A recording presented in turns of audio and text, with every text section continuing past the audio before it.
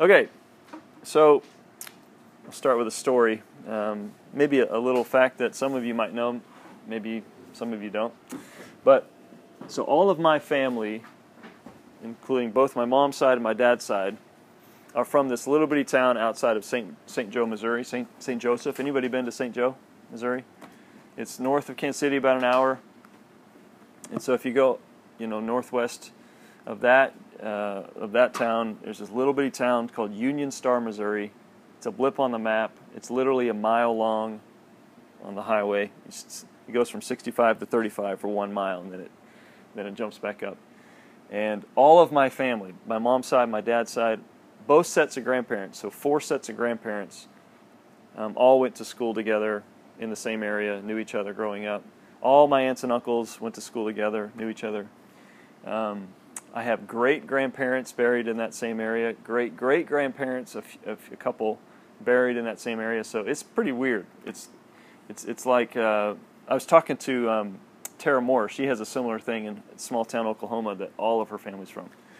But what's interesting about it is, I can walk around that town, and there's people that have moved into there because it's 20 minutes outside of St. Joe, and it's a lot cheaper to live there. But for the most part, if anybody's lived there for a while, they know my family, and they've probably heard of me. Like when Ryan and I were living in California, we would come visit my parents, and we would make the paper that we were visiting from California. Yes, and mainly because I was related to the person who wrote the paper. So I'm like related to a third of the town. One story, we were in. We had to have some stuff notarized at the bank when we were there, and so we went down to the bank. They've always had a bank and a post office. There's been other things that have come and gone throughout the years, but always a bank and a post office. So we're at the bank, and we're going through the paperwork, and she's looking at our fees, and they were fees that had to do with our house in California, and she was like, "Oh my gosh, they're ripping you off," and I'm going, "No, this is normal." And then so about 30 minutes into the conversation, she goes, "We're related, right?" I said, "No." Yeah. She goes, "Yeah, I'm your mom's cousin." So my second cousin here at the bank. So this kind of stuff happens all the time, and it's really cool to know kind of where you're from and to know your history. My kids on Memorial Day got to take flowers around to all their dead relatives, and you asked them. Ryan and I were there. We dropped our kids off with our parents to go celebrate our anniversary, and they're like, I said, "So how many flowers did you put on graves?" And Kyla's like, "So many," because it was hot, and they were walking around like this cemetery with putting flowers all over all these graves, and and I know that as a teenager, that's kind of like, it's hot, and how many more do we have to do? But like when she gets older, she'll get to look back and go, "Wow, all of my family, like I know about my history. It's all comes from this." My dad's side comes from this town, and it's pretty unique. And so there's something about knowing who you are and where you're from, and knowing your history that just kind of grounds you in something deeper. And I bring that up because I think that there is a thing called orphan Christianity, where it's trying to live out our faith in Christ disconnected from the history of our extended family in Christ. So knowing church history isn't like a requirement, obviously, to be a Christian, and it's something that we don't usually learn right away as followers of Jesus. But I think it's something that we should grow to appreciate and love, because if you think about, like, there are people 2,000 years ago that when they came to know who Jesus is, it changed the way they lived, and they started to live for Christ, and they had questions about how to do that, and they sought the Lord on, okay, how do we live for Him? And they didn't get to walk around with what we get to walk around with, and so how did they process? How did they live this out? How did they wrestle with the things they wrestled with? How did they deal with different beliefs that were coming at them? And so the Apostles' Creed comes, as we've talked about, in this time to really give some solid answers to what we believe, to bring unity and clarity to what the church believed. But it also did something pretty amazing, I think, that we could certainly benefit from, and that is to to confess what they believed, in another way, to confess the narrative by which they live. And so, when you know who you are, and you know what your history is, and you know the people of God, and you know kind of how the church has wrestled with these things, it just it deepens something in you. It helps you realize, okay, I'm not the first one to try to figure out how to live for Jesus in a civilized environment, right? There's been people that have done that for years and years and years. We're not the first to figure this out, and there's something about that just helps me go, okay, I need to relax about some things. I need to figure out what they processed and what they went through, but I also am not the first one to discover this. And sometimes evangelicals, that would be us, are sometimes the worst at that, because we minimize things, and we just try to, what's the minimum I need to know? And so I'll talk a little more about that later, but so there's this grounding effect, and then, like I said, there's this confessing the narrative by which they live. And you and I are bombarded with worldly narratives constantly thrown at us that are trying to get us to live for a certain thing. And one way to kind of start to be aware of this, I think that going forward as followers of Jesus in our world today, in our culture, it's going to be really imperative to learn how to discern different narratives that are being thrown at us. And so one way to do this is to pay attention to, like, when anytime a commercial is selling something, what is it they're selling you?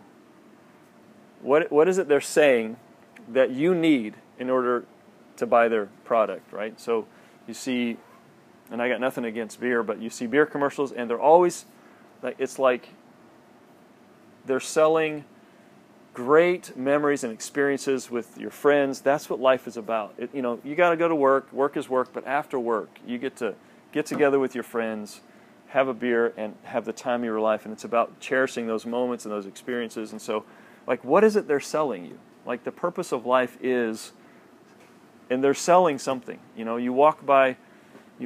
to a mall and you walk by a store, and you're going to see, there's going to be narratives that are just thrown at you. You need this. The purpose of life is to. And so it makes sense that you need this product in order to have a fulfilling life. And there's just this stuff that's being thrown at us constantly. And the early church got to not only have clarity and unity about what they believed, right? Because they're dealing with different beliefs about Jesus and heresies that are popping up, and so they needed something to remind themselves of. But also they're confessing this narrative. And so what we're gonna read together is what the church has been believing. I was explaining to my kids tonight at dinner more about the Apostles' Creed, and just kind of helping them try to see, like, Christians, all Christians, Orthodox, or Eastern Orthodox, Catholic, Protestant, all of us can go back to this and go, yeah, we're all on the same page here. And so that's a pretty rare thing when you get Christians to agree about something. But we're going to read this together and confess this tonight, and we're going to confess this. This is the narrative by which we believe reality is, and the thing that we're living by who God is and Jesus is, and what He's done and who we are. So I will start, and then you guys jump in. I believe in God the Father Almighty, creator of heaven and earth. I believe in Jesus Christ, His only Son, our Lord, who was conceived by the Holy Spirit and born of the Virgin Mary. He suffered under Pontius Pilate, was crucified, died, and was buried. He descended to hell. The third day He rose again from the dead. He ascended to heaven and is seated at the right hand of God the Father Almighty. And from there He will come to judge the living and the dead. I believe in the Holy Spirit, the Holy Catholic Church, the communion of saints, the forgiveness of sins, the resurrection of the body, and life everlasting. Amen. So let me pray. God, thank you for this creed. Thank you for our extended family who took the time and sat down and penned this beautiful piece to help remind us of who you are and what we believe in you, what your word teaches, what your revelation has taught us. And I'm also thankful for just the calibrating effect that this has on me whenever I confess it to be true. When I say, God, this is what I choose to believe about you and about life and about who I am. And so I'm thankful for that, and I ask that you would use our time together to just further the purposes you have for us. Help us to hear from you, and may we be changed because of that. And I pray all this in Jesus' name. Amen. So the section I have is the fourth and fifth verse down, line down, is who is conceived by the Holy Spirit, born of the Virgin Mary. So I believe this one is particularly pretty important, and I'll talk about why I think this one might be the source of possibly why doctrines were created, and what this is confessing, I think, is at the heart of where doctrines come from, and even possibly why we even have a creed in the first place. And so I'll explain that a little bit later. But so here's what we're confessing. Here's what they were confessing. Here's what we are confessing. Is basically these two things. Then I'll get into them more. That his birth was truly divine, and that his birth was really human. Truly divine and really human. So, under truly divine, there's a couple things that was really helpful for me when there you go. When I was kind of doing the study, that was really helpful. This one particular author talked about something that really kind of helped put some things in perspective for us. To help me understand what they were not confessing when they said this. So, the biblical idea of conception was different than our understanding of conception. So obviously, same thing's happening, but when we talk about conception, the modern understanding of conception, we think of science and biology. We have the union of male and female cells together, producing a child, and so the child has some of the male's, genes and some of the female's genes, and together they don't have 100% of either one. They have some of either, and so, but biblical understanding of conception was a little different. It was male implanting seed, and female was more of soil that was cultivating and nourishing this male seed. So their understanding of it was, this is the father's child in the mother. It's an interesting concept, but the point is that when they were confessing this, conceived by the Holy Spirit, they were seeing what that meant as, this is God living in Mary. This isn't half God and half human. This is God, and we'll talk a little bit about that here in a second. But I think that was helpful. The other obvious thing that we'll get into here when we jump into Luke is that God is the ultimate initiator in the Bible. Throughout the Old Testament, God initiates. God is the one who calls, who creates. He moves, he speaks, he pursues. And so, especially when it comes to fertility, God is the one who makes things fertile or makes things barren. And so this perspective that if something is barren, if a woman is barren, or if there's famine, that God is over it. God has ordained it. God is causing it at some level, and not at some level, He is over it. And then when a woman becomes fertile, when land becomes fertile, then God has done something. God has initiated this. God has moved in this. And so you have the theme of barren women all throughout. You have Sarah and Rebecca and Rachel and Hannah in the Old Testament. You have Elizabeth in the New Testament with John the Baptist. And so God is the giver of life. God is the one who provides the Son. And so right away we see this: God is the one that moving. God is the one acting. And we'll see that in the story in Luke here in a second. But think about how important that would have been to an agricultural community where you have flock and family and harvest. All of it are required on if something's fertile or if it's not. If it's not, then life as they know it doesn't continue. God has to come through. God has to provide. And we'll look at a text in Habakkuk at the end that kind of shows an example of this, and gives an example of when they don't see provision, then what? Then what do you do? And we'll talk about that.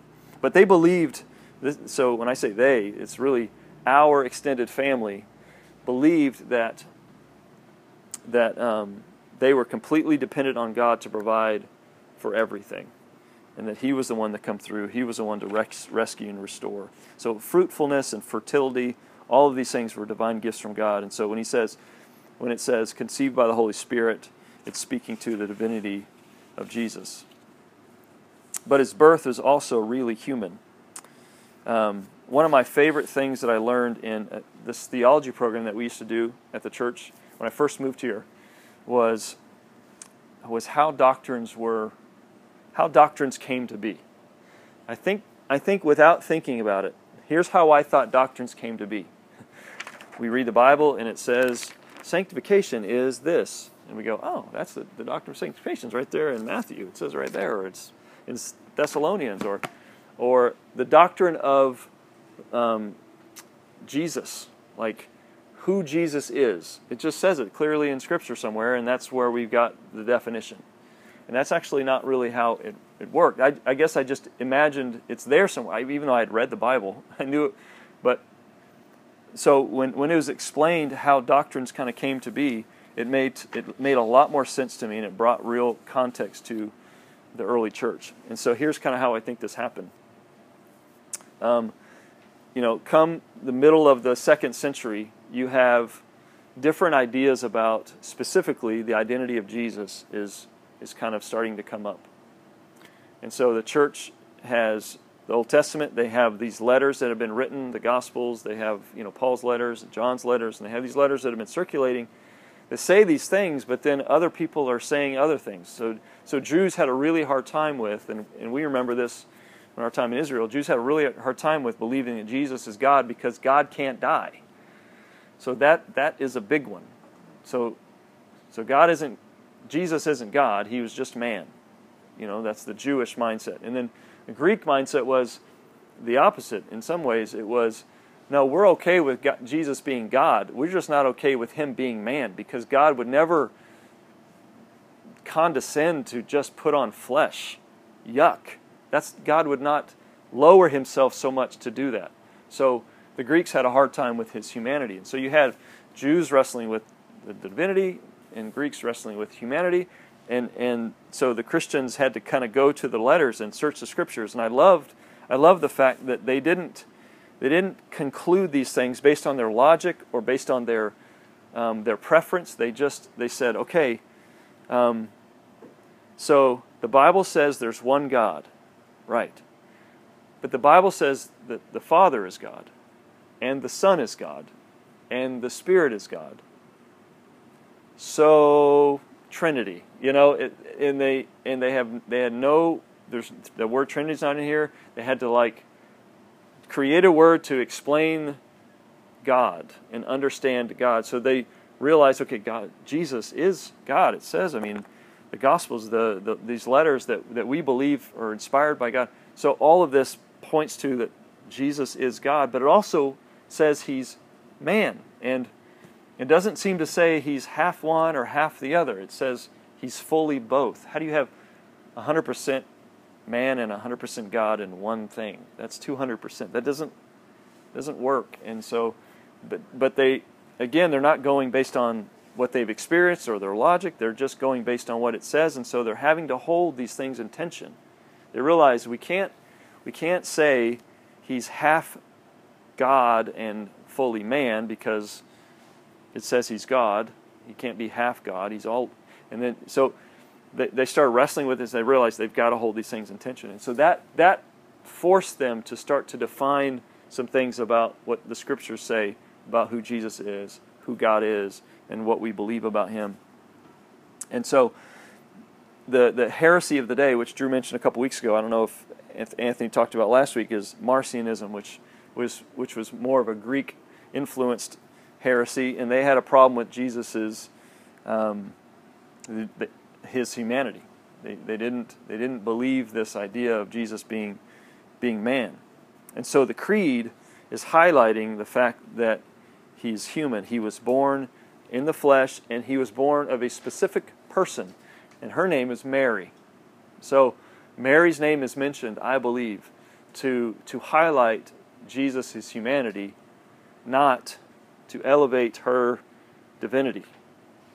And so, and that is a summary statement that is loaded, obviously, because there's a whole group of people that have, they've kind of believed that in order for Jesus to be sinless, Mary must have been sinless, and so she must have been immaculately born.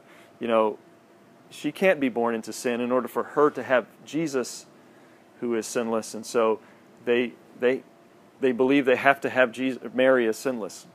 We really have no proof of this, other than God says, you are favored, right? And so even when you read Mary's words, if you read in Luke, you see Mary's words. She describes herself as a servant in need of a Savior, just like us. And we'll read that story here in a little bit, and you'll see this. She is an incredible example of faith surrendered in the midst of the impossible.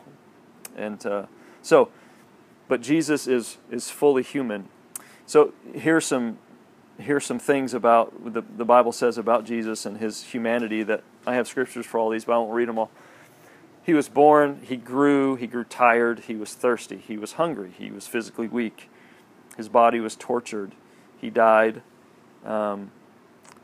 He also did things like marveled, he wept, his soul was troubled, he was deeply moved in his spirit.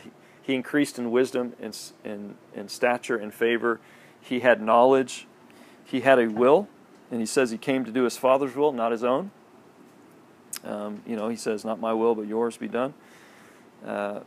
So Jesus was like us, fully human, like us in every way, in order to rescue us and redeem us in every way. And then you also have, wrapped up in these two lines, the fact that because he was conceived in the Holy Spirit, born of a virgin, you have this hint to his sinlessness. And so that would be the one area in which we do not relate. He was sinless. To be conceived of the Spirit, virgin born, means she did not inherit the sin of Adam. And so the New Testament emphasizes his sinlessness. And we'll look at Hebrews here in a little bit. We'll talk about Hebrews, so we won't look at it because there's a lot. But only a perfect sacrifice can pay for our sin once and for all. And so Jesus is this perfect sacrifice. So his life lived sinless, and his death and his resurrection become the focal point of everything for us. And so this creed is highlighting this fact that he is sinless. So, I want to take a break just for a little bit and ask you, maybe talk about with a couple people next to you. So we know what they wrestled with in terms of Jesus' identity. They struggle with his humanity, Marcionism especially. What would you say in our culture today, a church culture in America, which do we wrestle with? His humanity or his divinity? And what are the implications of that? How does that affect the way they live for Christ or the way they see Jesus? So, talk amongst yourselves. Which do we wrestle with? What? It's 2 by 2 here. We've already got the answer. Oh, you got it. Oh, cool. Sweet. We'll teach it. I'm just kidding. What'd you say?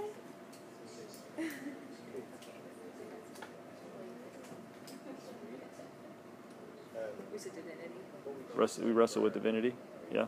I think, yeah. Because everyone's like, he was just a prophet. Yep. He was a good man. He's a good teacher. Yep. And what is that? What are the implications of that? Like what? Because we struggle with his divinity. Where are we hindered? I think it leads to the, loving teddy bear attitude. Sort of, it's like if there's no God, or there's nothing, there's no wrath. No wrath. That was the way I was thinking. Yeah. The divinity side. Yeah. Yeah, he's a buddy that I can hang out with, but doesn't really have authority over my life. Yeah.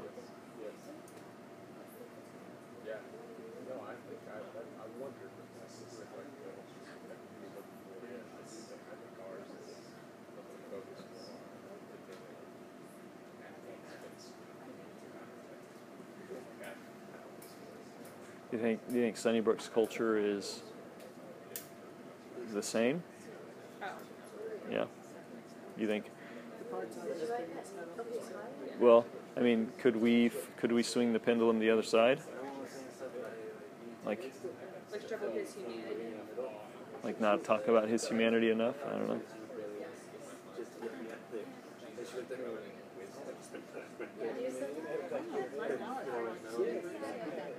Yeah, if you ever say that. Doesn't have any momentum either direction right now, but it gains some momentum and swing one direction. Maybe. Yeah.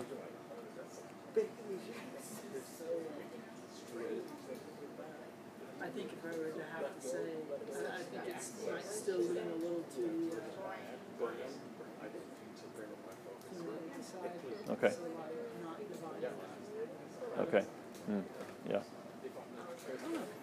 All right. So, what'd you guys think? Our culture in general, what do you think we struggle with the most? Struggle with divinity? Yep. That's kind of what we said over here. Yeah. Said what? Divinity, that our culture in general. You guys, I heard you talking about specific Sunnybrook culture. I was asking her about her Methodist church growing up. Oh, okay. And she said actually probably flipped there, right? Yeah, I think it was a little more flipped. It was kind of that, oh, what a friend we have in Jesus, like making him our pal kind of thing, as opposed to the sacrifice of His using the divinity. Yeah. piece, whereas that's one thing that we felt since coming to Sunnybrook of just more of a lifting Jesus and God, almost to a sometimes forgetting, the humanness of it. Yeah. Who he is.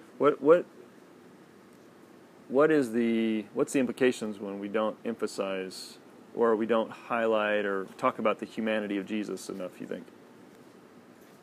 Because what they're saying is that maybe Sunnybrook, if we emphasize one, we might emphasize the divinity more so than the humanity. I'm wondering what the implications are there. What do we lose, I guess? Yeah. Yeah. Yeah. I think we lose the ability to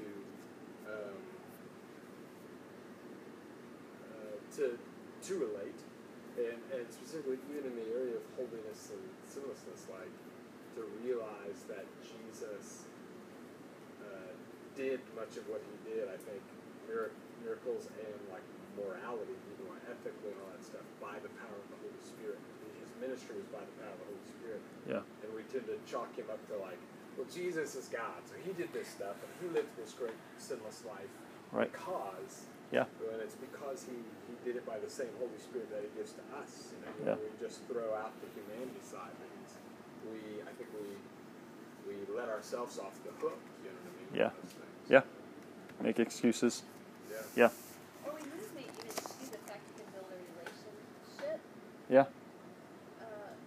Piece with it. And I think back, I had a friend that grew up Catholic, and she went through a really tough period in life, and kind of hit some depression, and so kind of trying to talk about prayer and all, and it was just very difficult because of how she viewed God and Jesus. Like it was, I don't think she realized that he would meet her where she was, and it was just such a divine kind of, she just didn't have that personal relationship, I guess, to be able to just cry out in a way that she just didn't even know how to do that. Yeah. He's so distant. He's not imminent, and that's so. The very first thing under where we see this in Scripture is the one I want to look at is the incarnation. So turn to Luke chapter 1, because the incarnation is a big deal because it's God with us. It's God coming and putting flesh on and walking where we walk, and struggling with what we struggled with. So it is a big deal, relating to Him. And there's a verse in Hebrews we'll talk about later. So I'm going to just kind of give you a heads up. Under this section, I'm going to talk about the incarnation. I want to talk about the virgin debate, the idea of Mary being a virgin, and if that was prophesied and how. And then I want to point out a couple scriptures that speak to His divinity and humanity. So, the incarnation, Luke chapter 1, 26 through 38.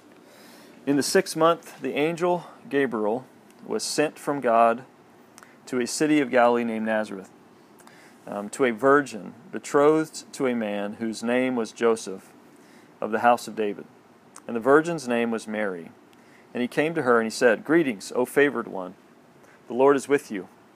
But she was greatly troubled at the saying, and tried to discern what sort of greeting this might be. And the angel said to her, "Do not be afraid, Mary, for you have found favor with God. Behold, you will conceive in your womb and bear a son, and you shall call his name Jesus. And he will be great, and will be called the Son of the Son of the Most High. And the Lord God will give to him the throne of his father David, and he will reign over the house of Jacob forever, and of his kingdom there will be no end." Now I wonder, as I was reading through, I never really thought about this, but what if Mary never asked this question? What if she just said, "Okay," and he, would he have left? Would he have continued? Would he have explained how this is going to work? I don't know, but she asks a really good question. How will this be? I am a virgin. How is this possible? And the angel answered her, "The Holy Spirit will come upon you, and the power of the Most High will overshadow you. Therefore the child to be born will be called holy, the Son of God. And behold, your relative Elizabeth, in her old age, has also conceived a son. And this is the 6th month with her who was called barren. For nothing is impossible with God." And he ends there. And Mary says, "Behold, I am the servant of the Lord. Let it be to me according to your word." And the angel departed from her. There's really so much there. I've never preached through this text, and so it was really kind of fun to read this over and over this week and think about like the implications of a lot of this, which we'll talk about towards the end. But one thing I want to point out that was really helpful to learn, that gives you some context to what's happening here, the presence of God and the glory of God and the history of God's glory throughout His people. And so this word, when it says the power of the Most High will overshadow you, that word in the Greek is the same word used in the Greek version of the Old Testament. So when I talk about the Septuagint, the Septuagint is the Greek translation of the Old Testament, which was originally in Hebrew, was translated into Greek. And so in Exodus chapter 40, verse 35, God has given instructions about the tabernacle, and then it's completed, and when it's completed, a pillar of smoke comes down and fills the temple. It says it settled on the temple. And so the verse is, and Moses was not able to enter the tent of meeting. I said temple, I meant tabernacle. The tent of meeting, because the cloud settled on it, and the glory of the Lord, also known as the Shekinah glory, the glory of the Lord filled the tabernacle. So that word settled on it is the same word and idea used for overpower or overshadowed you. Like he will overshadow you. So there's this connection there to the glory of God, the presence of God. And so if you know that story, you know that God designed their camp around His presence. So the tabernacle was right in the middle. He had specific places where He wanted all 12 tribes to be, and it was all surrounding this tabernacle, so that anybody at any time could look and know where God is. God is right there, because there's either fire or there's smoke. His presence is with us. And when it would move, they would go, oh, it's time to move. And they would pack up and they would follow God. And so His presence was with them. And then you fast forward to when Solomon builds a temple. He completes a temple, and a fire rains down and consumes the sacrifice. And so you see God's presence dwelling in the temple. And then fast forward several hundred years to exile, and Ezekiel in Ezekiel 10 has a vision where the glory of the Lord leaves the temple. And so he talks about this. And so we know that because of Israel's covenantal unfaithfulness, because of their idolatry, all these things, that God's presence was removed from them. And then we know that later on, they're released from exile. They're allowed to come back. We have Nehemiah, because Nehemiah comes back to rebuild the wall. We have Ezra, because Ezra comes back to rebuild the temple. And so they finished the temple, the second temple. They finished rebuilding the second temple. And it paled in comparison to the original. And when it was finished, nothing happened. And it even says in the text that old men that were there, that were alive when the old temple was alive, they were crying while everyone else was shouting. They were crying because they had been and they'd seen the old, and it paled in comparison, and especially the fact that there was no visible presence of God. Where was God? Had He left them? That was what was going through their minds. And then in Ezekiel 43, he has another vision about the glory of God coming and filling a new temple.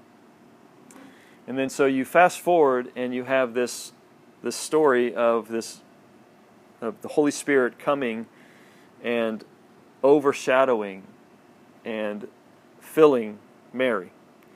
And then in Jesus' ministry, in His transfiguration, same words used. God shows up and it says He overshadowed them, and He speaks out of the cloud. Peter's doing his thing. Hey, God, should I set up a temple for blah, blah, blah? And God, all of a sudden, this cloud overshadows them, and this voice comes and says, "This is my Son, whom I love. Listen to Him." And then you fast forward into the day of Pentecost, and tongues of fire coming, and the Holy Spirit dwelling in His people. And so you have this rich history of the glory of God, the presence of God coming and being known and being manifested and being filling. And so we know Jesus is Emmanuel, God with us, which we'll talk about here. So that was a really interesting connection that was kind of woven throughout the Scriptures. The second thing I want to talk about is the virgin debate. So in Matthew's account of this, Matthew's account of the birth is from the perspective of Joseph.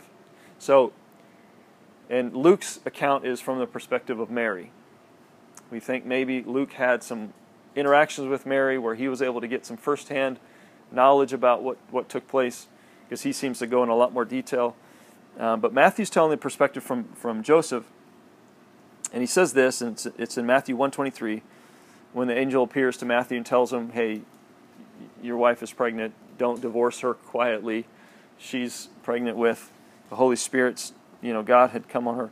It says, "All this took place to fulfill what the Lord had spoken by the prophet." And he quotes, "Behold, the virgin shall conceive and bear a son, and they shall call his name Emmanuel," which means God with us.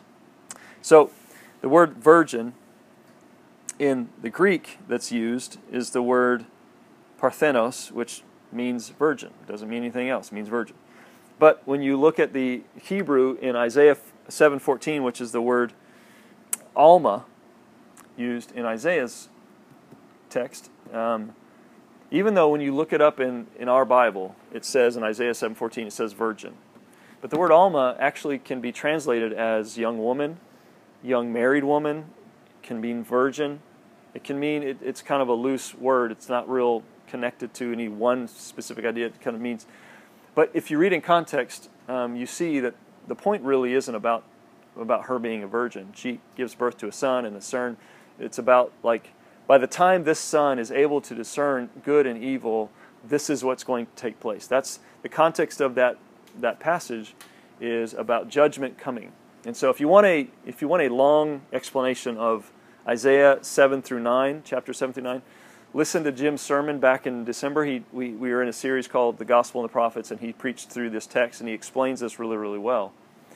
But the point is, the Hebrew word doesn't specifically mean virgin only.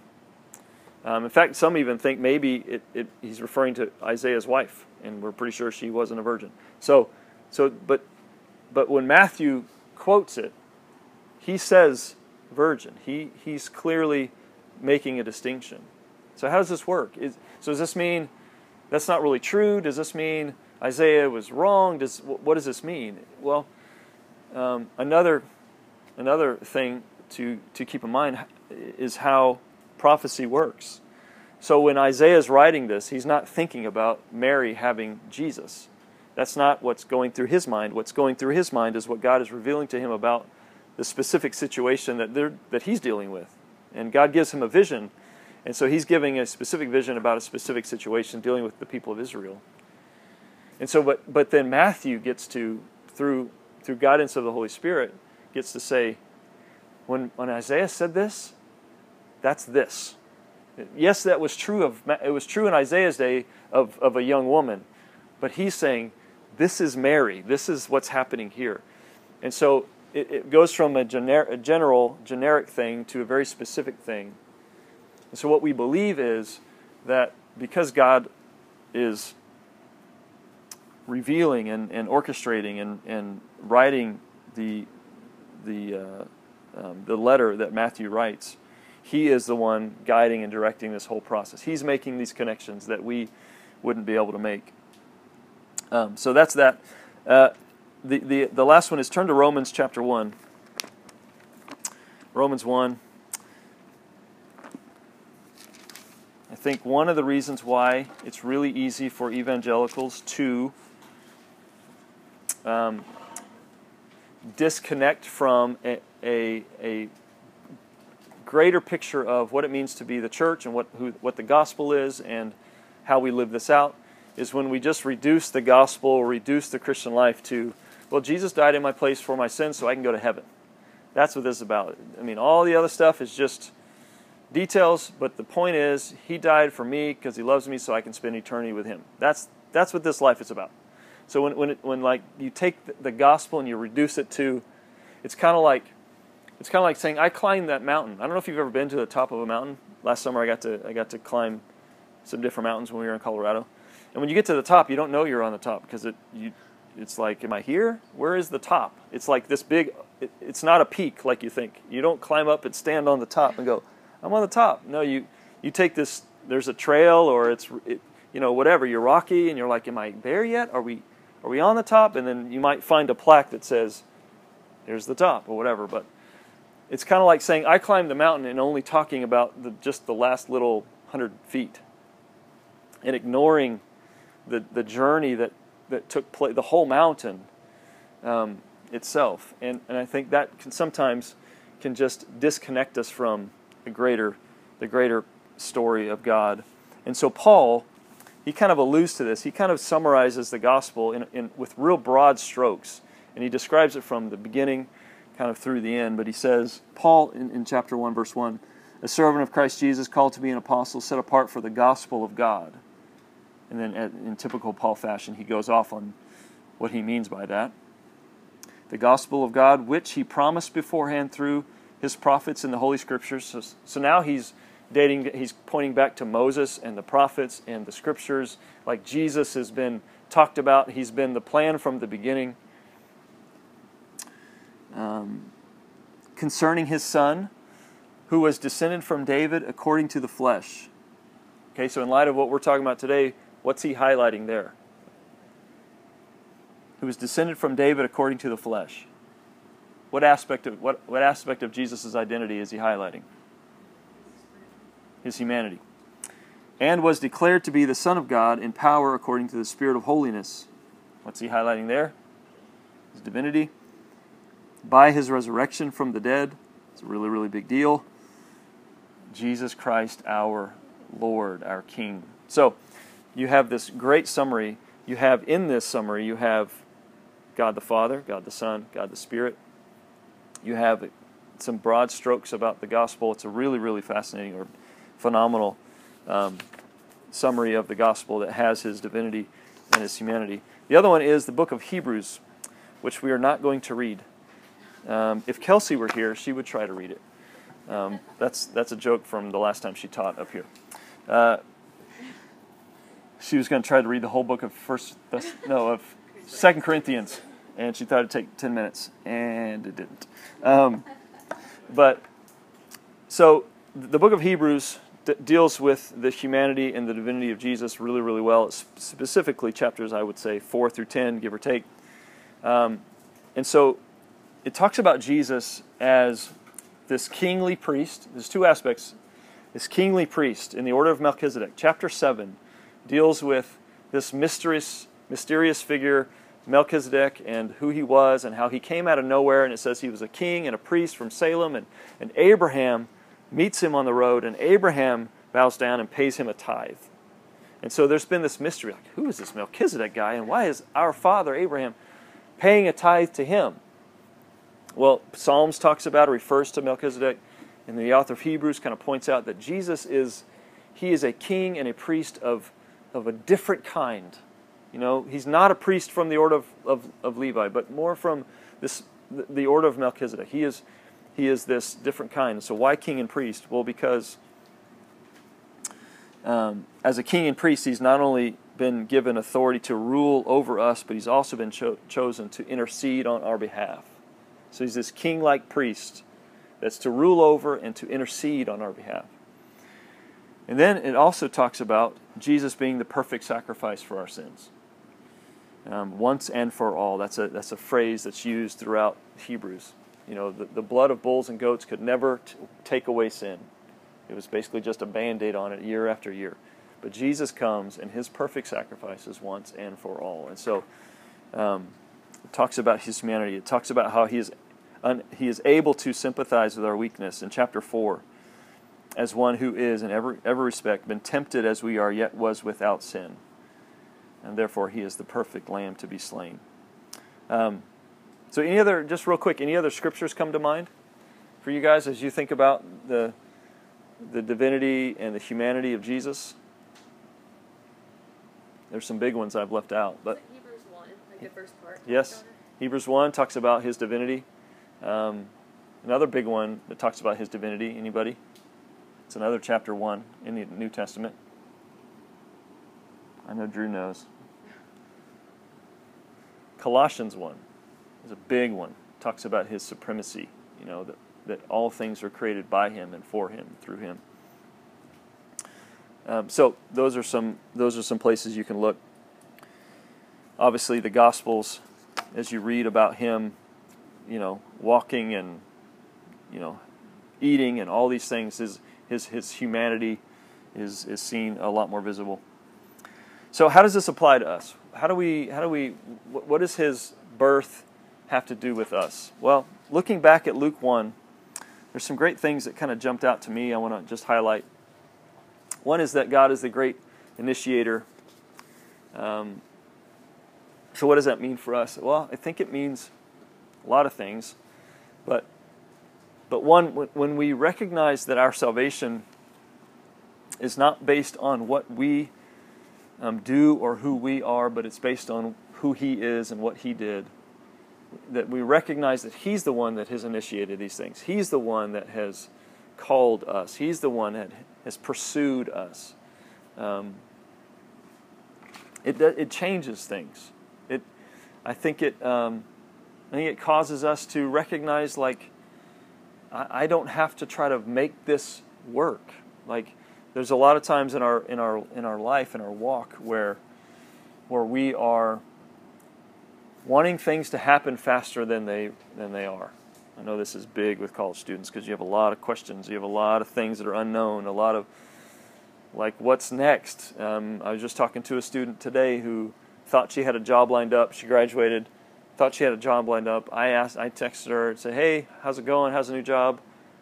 Turns out that's a sore question because the job wasn't really what she thought, or it wasn't a done deal, and they're still waiting to get back to her, and she's frustrated, and she's left in this kind of waiting period. She's got a lot of unknowns, like, I'm just at home.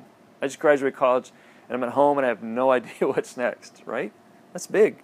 It's big when you've spent all this time and money and then to be in this holding pattern. And so we can be anxious about these things. We can go, "Okay, God, what's your deal? Like, hurry up. It's clearly that I should be able to move forward and have a job and get what I want. I mean, like, where are you?" And to be reminded that God is the initiator, that God's timing is perfect, that He's the one at moving and acting. It just causes us to go, okay. His way is going to be better. I need to wait. I need to trust. I can't manipulate Him to move faster than He's going to move anyway. So I can't. There isn't hoops that I need to jump through. God isn't up in heaven going, "I'm not going to say it, do anything until you say the magic words." Like, there's a posture that it forces us to go, okay, God is at work. He's on the move. I can trust Him. The other thing is Mary's question, and then her faithful action, right? She asks a very real question. Okay, I understand what you're saying. I have no idea how that makes sense or how that's going to work. So how many times have you, like, okay, I think I know what you want me to do, but I have no idea how to do that? Or that just seems, it's, you know, when the truth of God encounters the mess of our life, what do? And Mary's a beautiful example of, okay, I surrender. Let it be how you want it to be. I trust. I'm going to, what you're describing has never happened before, but I'm going to trust that it, you can do it. There's this great section of Scripture in Habakkuk chapter 3, verses 17 through 19. And it's where I go whenever, well, lots of things. These verses remind me of how to act in difficult times. It reminds me that there are saints of old that didn't have perfect lives, that the goal of the Christian life isn't to have your best life ever. That's not why Jesus came. And so Habakkuk 3 reminds me of lots of things. But he says, and again, think about an agricultural community. He says, though the fig tree should not blossom, nor fruit be on the vines, the produce of olive fail, and the fields yield no food. The flock be cut off from the fold, and there be no herds in the stalls. So he's describing there's nothing on the vine, there's no crops, there's no cattle, there's no food, and I don't see any food or provision of food anywhere. Verse 18, he says, "Yet I will rejoice in the Lord. I will take joy in the God of my salvation. God the Lord is my strength, and He makes my feet like the deer's. He makes me tread on my high places." And so I can trust and move forward. And there are lots of Psalms where David is saying the same kinds of things. God, where are you? I don't know where you are, yet I will trust in you. And then lastly, this statement that this angel makes, the very last statement he says to Mary is, "Nothing is impossible for God." And I think in Sunnybrook culture, we are really hesitant to use this kind of language because we're nervous, maybe, that people will abuse this kind of idea, right? Like, they'll tattoo it on their shoulder, and they'll apply it to weightlifting and MMA and whatever else, right? That, you know. But the reality is, Mary's asking a very real question about what seems to be impossible, and God is saying, listen, there is no impossible with God. And I think we need to be reminded of this. I think we can kind of resign to just a status quo. I think we can resign to, like Drew said, you know, when we maybe emphasize Jesus' divinity and forget that he lived by the power of the Holy Spirit, the same Spirit that dwells in us, that we can go, yeah, that was him, and, you know, I'm allowed to, I mean, we're all sinners, right? So I'm allowed to, and I think we can kind of go, okay, Lord, this thing that seems impossible that I'm walking through, this season of my life that seems really, really difficult, by your strength and power, I can do what you've called me to do. You've given me everything I need to do the things you've called me to do. And you are at work, and you can do more than I can fathom or imagine. And so help me to live in such a way that would trust that as I walk forward in faith, you're going to do things that I can't even maybe see or even fathom for your purposes, and for your glory, and not my own. So I think this idea is that faithfulness to him requires complete dependence and trust on him. And then I just want to read, at the very end here, I want to read Hebrews 10, kind of in going back to this idea that when we know who we are, and we know where we're from, and we know like how we got here, there's something deepening about it. I believe that's true when we know who Jesus is, and we know who he is, and know what he's done, and who we are in him. Hebrews 10, 19 through 25 says this: Therefore, brothers, since we have confidence to enter the holy places by the blood of Jesus, by the new and living way that he opened up through the curtain, that is, through his flesh. And since we have a great high priest over the house of God. Okay, so this is like all the backdrop. Therefore, let us draw near with a true heart in full assurance of faith, with our hearts sprinkled clean from an evil conscience and our bodies washed with pure water. Let us hold fast the confession of our hope without wavering, for he who promised is faithful. And let us consider how to stir one another to love and good works, not neglecting to meet together, as is the habit of some, but encouraging one another, and all the more as you see the day drawing near. Here's what I take from that when we know who Jesus is and what he's done, that it grounds us into something deeper. It gives us a confidence and assurance of our faith. It helps us see that we're pure in his eyes, purified in his sight. It gives us a hope in turbulent times. That it causes us to love and to meet with and to encourage each other.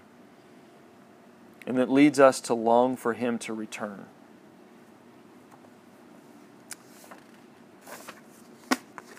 Let me pray.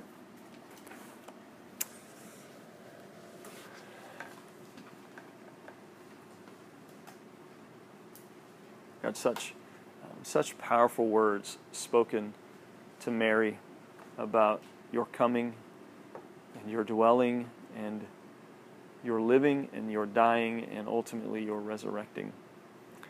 There is such life-changing truth in these words.